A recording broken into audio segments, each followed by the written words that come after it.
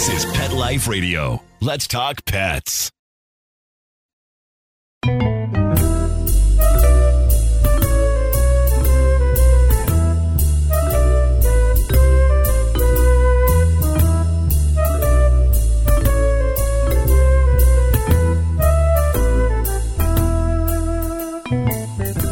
Hello, feline friends. This is Michelle Fern, your host on Cattitude.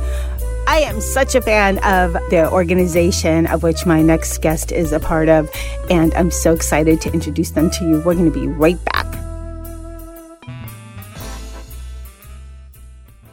So now I've got this pack of 4 Shar-Pei rescue dogs for, oh my goodness, probably 5-6 years. They get a regular diet of Dinovite with every meal. DINOVITE.com.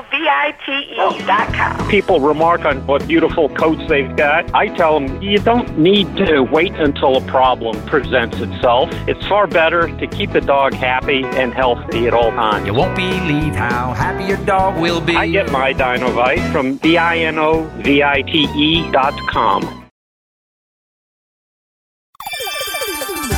Let's Talk Pets on PetLifeRadio.com.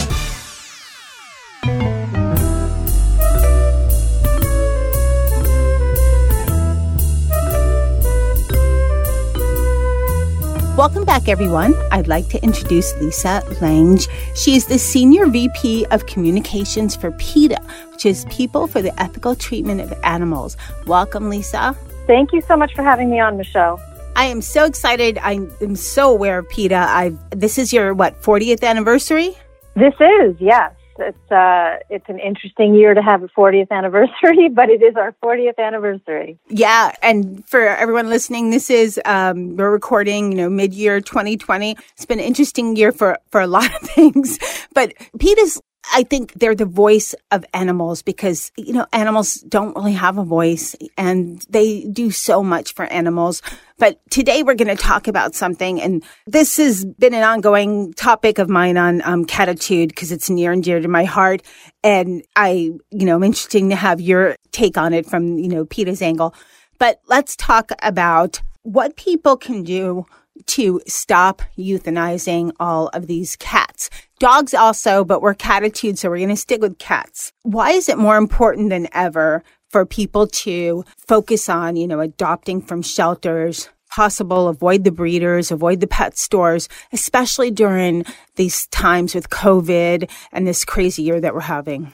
Yeah, well, it was a crisis before the pandemic, and it's been made worse by the closing of animal shelters. And it's especially bad for cats. A lot of cats are tossed outdoors and live on the streets and are left to breed and have litter after litter after litter. And there's no place for these animals to go. One spay-neuter surgery stops an awful lot of suffering. The saying goes, an ounce of prevention is worth a pound of cure. And that couldn't be more true when it comes to the animal overpopulation crisis. With COVID, we already had very full animal shelters. And so had we paid more attention to prevention through spay-neuter, that means doing away with the births of animals who don't have good homes to go into, we wouldn't be in a worse situation we're in now. The thing to remember, though, is it's easy to solve. We just have to really focus on the answer, and that's spaying and neutering, i.e. prevention. You said now more than ever with COVID that the animal shelters are full. Do you think people have had issues with maybe unemployment where they brought their pets to animal shelters, or they're not adopting as frequently? What are some of the reasons you're thinking behind this, that they're so full right now? And I know it's kitten season, so that makes it even harder right now.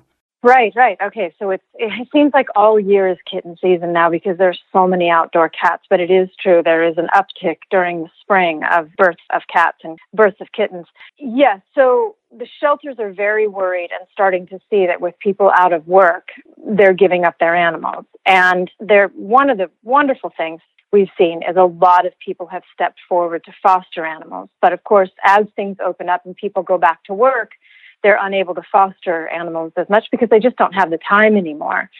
So as long as animals are breeding, which they are, and people are buying from breeders and pet stores, we're contributing to the overpopulation crisis. And it's just so easy to do away with by not only spaying and neutering your own animal, but put pressure on your local politicians to pass ordinances that require every dog and cat to be spayed or neutered, and that ordinance be enforced.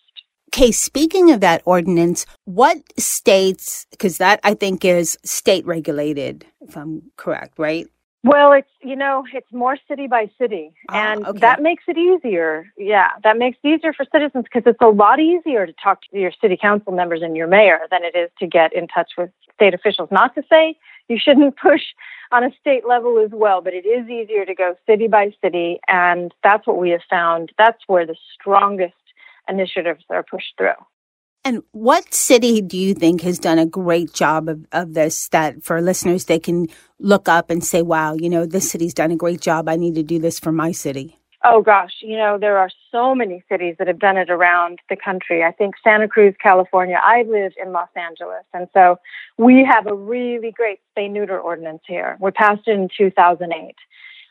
The problem with it is that the city hasn't spent enough time enforcing it. And so PETA has been working with the city of Los Angeles to really push through initiatives that will, facilitate enforcing it. For example, you want to make spay-neuter vouchers available to everybody. And for the longest time, they didn't have them online here. So we pushed, and LA Animal Services finally put the spay-neuter vouchers up online. And what that does is it allows people who are on the lower income spectrum to get a reduced cost when they spay-neuter, or free. We also worked with the city to start introducing subsidies. So until COVID happened, 2 months out of the year, the city paid for 100% spay-neuter surgeries for cats, recognizing that the crisis is so much worse for cats.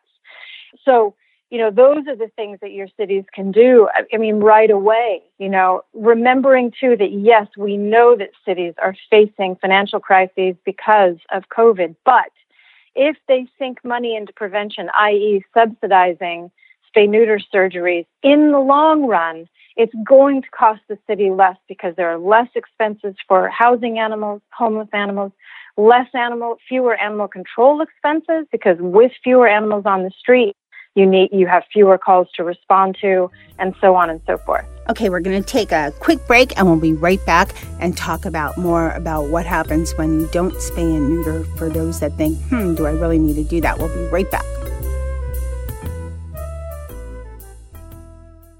Molly, here's your dinner. Zeus, that's not your food. Don't let that happen to your precious cat. Elevate your cat's eating experience with the Cat Tree Tray. The Cat Tree Tray keeps your cat's food off the floor and conveniently located on the cat tree. It's the perfect way to eat. It's a beautiful wrought iron tray that easily attaches to your cat tree and keeps dogs and other critters out of your cat's dish. A must for multi-pet households. There's a 6-inch tray for large bowls and a 4-inch tray for smaller bowls. Purchase your Cat Tree Tray today. Go right now to cattreetray.com. That's cattreetray.com. CATTREETRAY.com.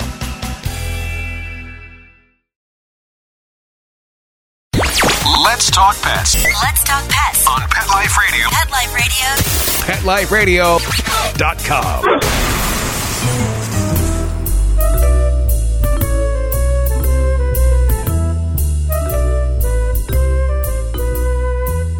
Welcome back, everyone. We're talking to Lisa Lange, and she's with PETA, and we're talking about spaying and neutering your cats and dogs, if you have them, and why it's so important. And you were just talking about city ordinances, what people can do.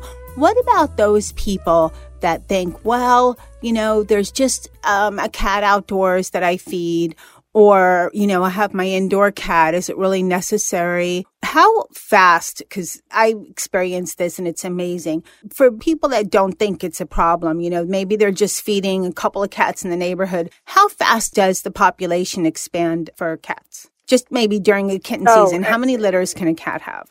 Oh, gosh. They can have, in kitten season, I believe cats can have a couple of litters. Again, I said earlier, there's not really a kitten season anymore, at least where I am. I'm in Los Angeles, and so the weather basically stays the same all year long. And cats are outdoors at record numbers, so they can have several litters a year. And remember, each litter can be anywhere from 4 to 8 cats. That's going to be more breeding cats on the street. I mean, it is unbelievable how quickly they can breed.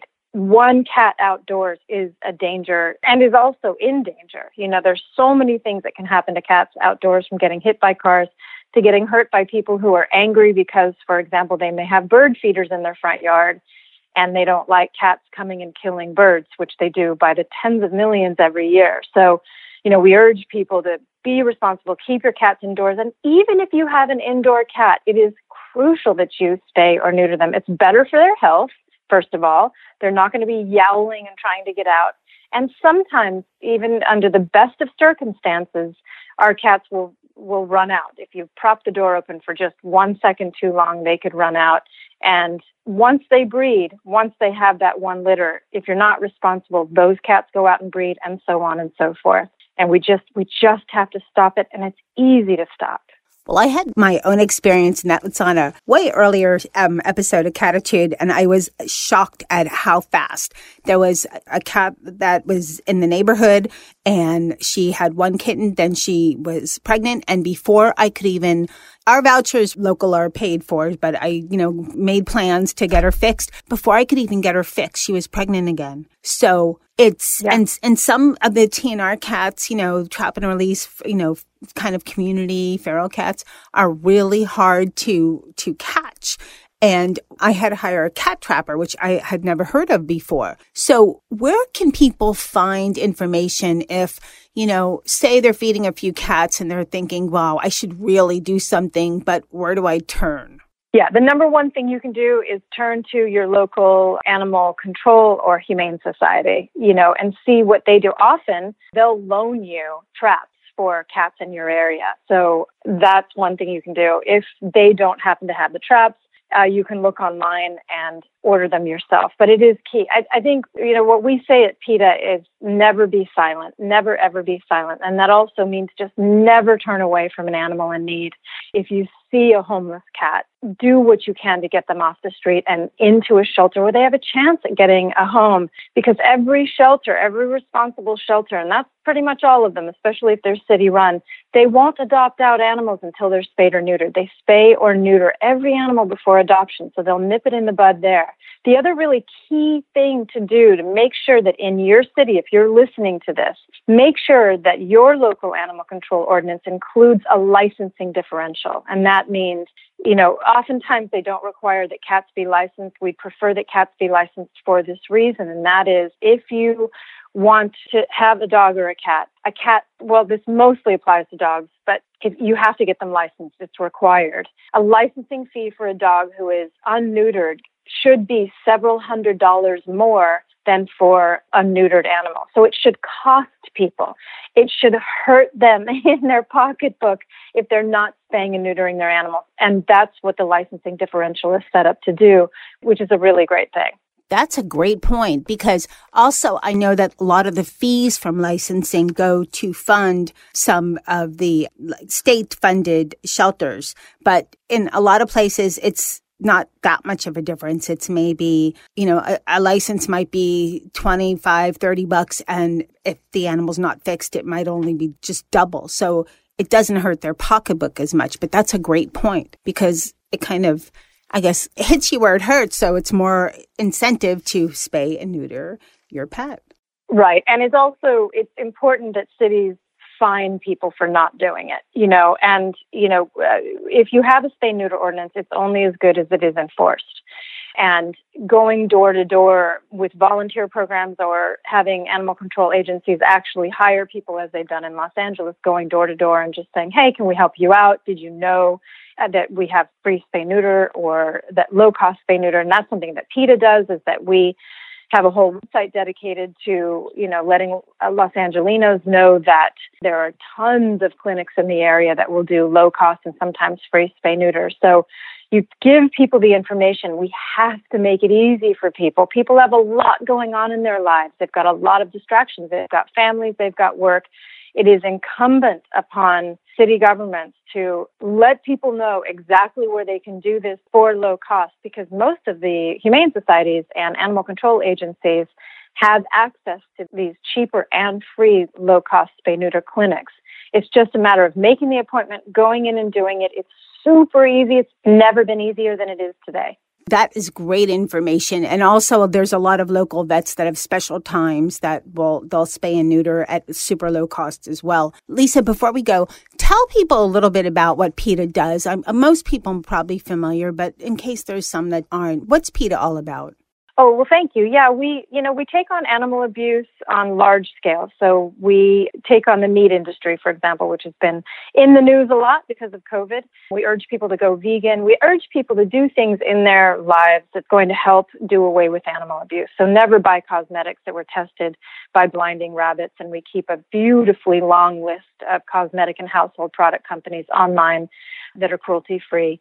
We urge people to adhere to a vegan diet. Don't eat any part of the animal and don't wear any part of the animal. The idea, of course, is that, their flesh and their skin is theirs. And so anything we eat that's made from an animal product or we wear that's leather or wool comes from an animal and was stolen from an animal. We also have a very strong campaign against animal testing across the board, not just for cosmetics, but we realize that tens of millions of animals are killed in this country alone every year. And COVID has been interesting because they've had to kill, a number of laboratories have killed animals in labs for tests that were deemed non-essential. And of course, our question is, if it was non-essential, why were you doing it in the first place? And of course, we fight against things like SeaWorld and circuses that keep animals at SeaWorld in small concrete tanks. These orcas and dolphins and beluga whales and seals are forced to just live in tiny spaces, swimming in endless circles for entertainment, and it's just horrifying. The thing is that all of the things that PETA is fighting against doesn't take anyone any energy or money or time to help us with. Going vegan just means you just switch over to another diet. A lot of what animal rights is asking, it's what you're not doing. We ask people to not go to the circus. Just decide today that you're not going to. It doesn't take any money, doesn't take any extra time. It's just easy to do. And we ask people to understand that animals are deserving of equal consideration based on their needs. So my cats need a warm place to sit, good food, their cat litter changed and scooped several times a day. That's all they need, and a lot of love. And so just considering every animal in what we do, and it's just really easy. It's never been easier, for example, to go vegan. Oh, it's so easy these days. I've been vegetarian/vegan at times, but for years. And back then there weren't all these soy products like they are. There's so many plant-based choices now that it's just, like you said, it's so easy. It's seamless. Make a step, couple days a week, no meat, and then go from there, slowly. It makes a difference. It really, really does. Yeah, just make a step. Now, where can people find out more? It's PETA.org, and it's all there. We have a great search engine, so whatever you're looking for, hopefully you'll be able to find it on our website. Okay, wonderful. Thank you so much, Lisa, for coming on Cattitude and telling us all about PETA and all this great information. It's a wonderful organization, and I thank you for your time and for being on Cattitude. Thank you so much. It's been fun. That was a really interesting interview, and PETA has been around a long time. Happy anniversary. It's their 40th year, and they have a wealth of information on, the treatment of animals and if you want to just take steps to change your lifestyle a little bit and become more of an advocate for the animals, you can go to PETA.org. So I want to thank my guest, Lisa Lange from PETA, for coming on Cattitude. Thanks to my cat crew for making me a good pet parent, and all of them are fixed, which wasn't always an easy task to do, but I did it, got to take the steps. And also, I want to encourage people to, if you're really at loss, check into some, your neighborhood. Ask some of your neighbors. There's neighborhood type apps you can check into. That's how I found my cat catcher. So, because that's what I had to do for Sammy. So everything you do, all the little steps you make makes a big difference. So thanks to my cat crew for making me stay on my toes, and thanks to everyone listening to Cattitude. I know we've discussed, spay and neuter so many times, but it's important. It is so important. It's near and dear to my heart, and we got to keep it out there because there's so many cats that are euthanized every year, and there are ways to minimize it and hopefully one day prevent, just have it go to zero. Thanks to my producer, Mark Winter, for making me and my guests sound wonderful. And again, thanks to everyone listening. We have so many great shows coming up, so stay tuned. Let's Talk Pets, every week on demand, only on PetLifeRadio.com.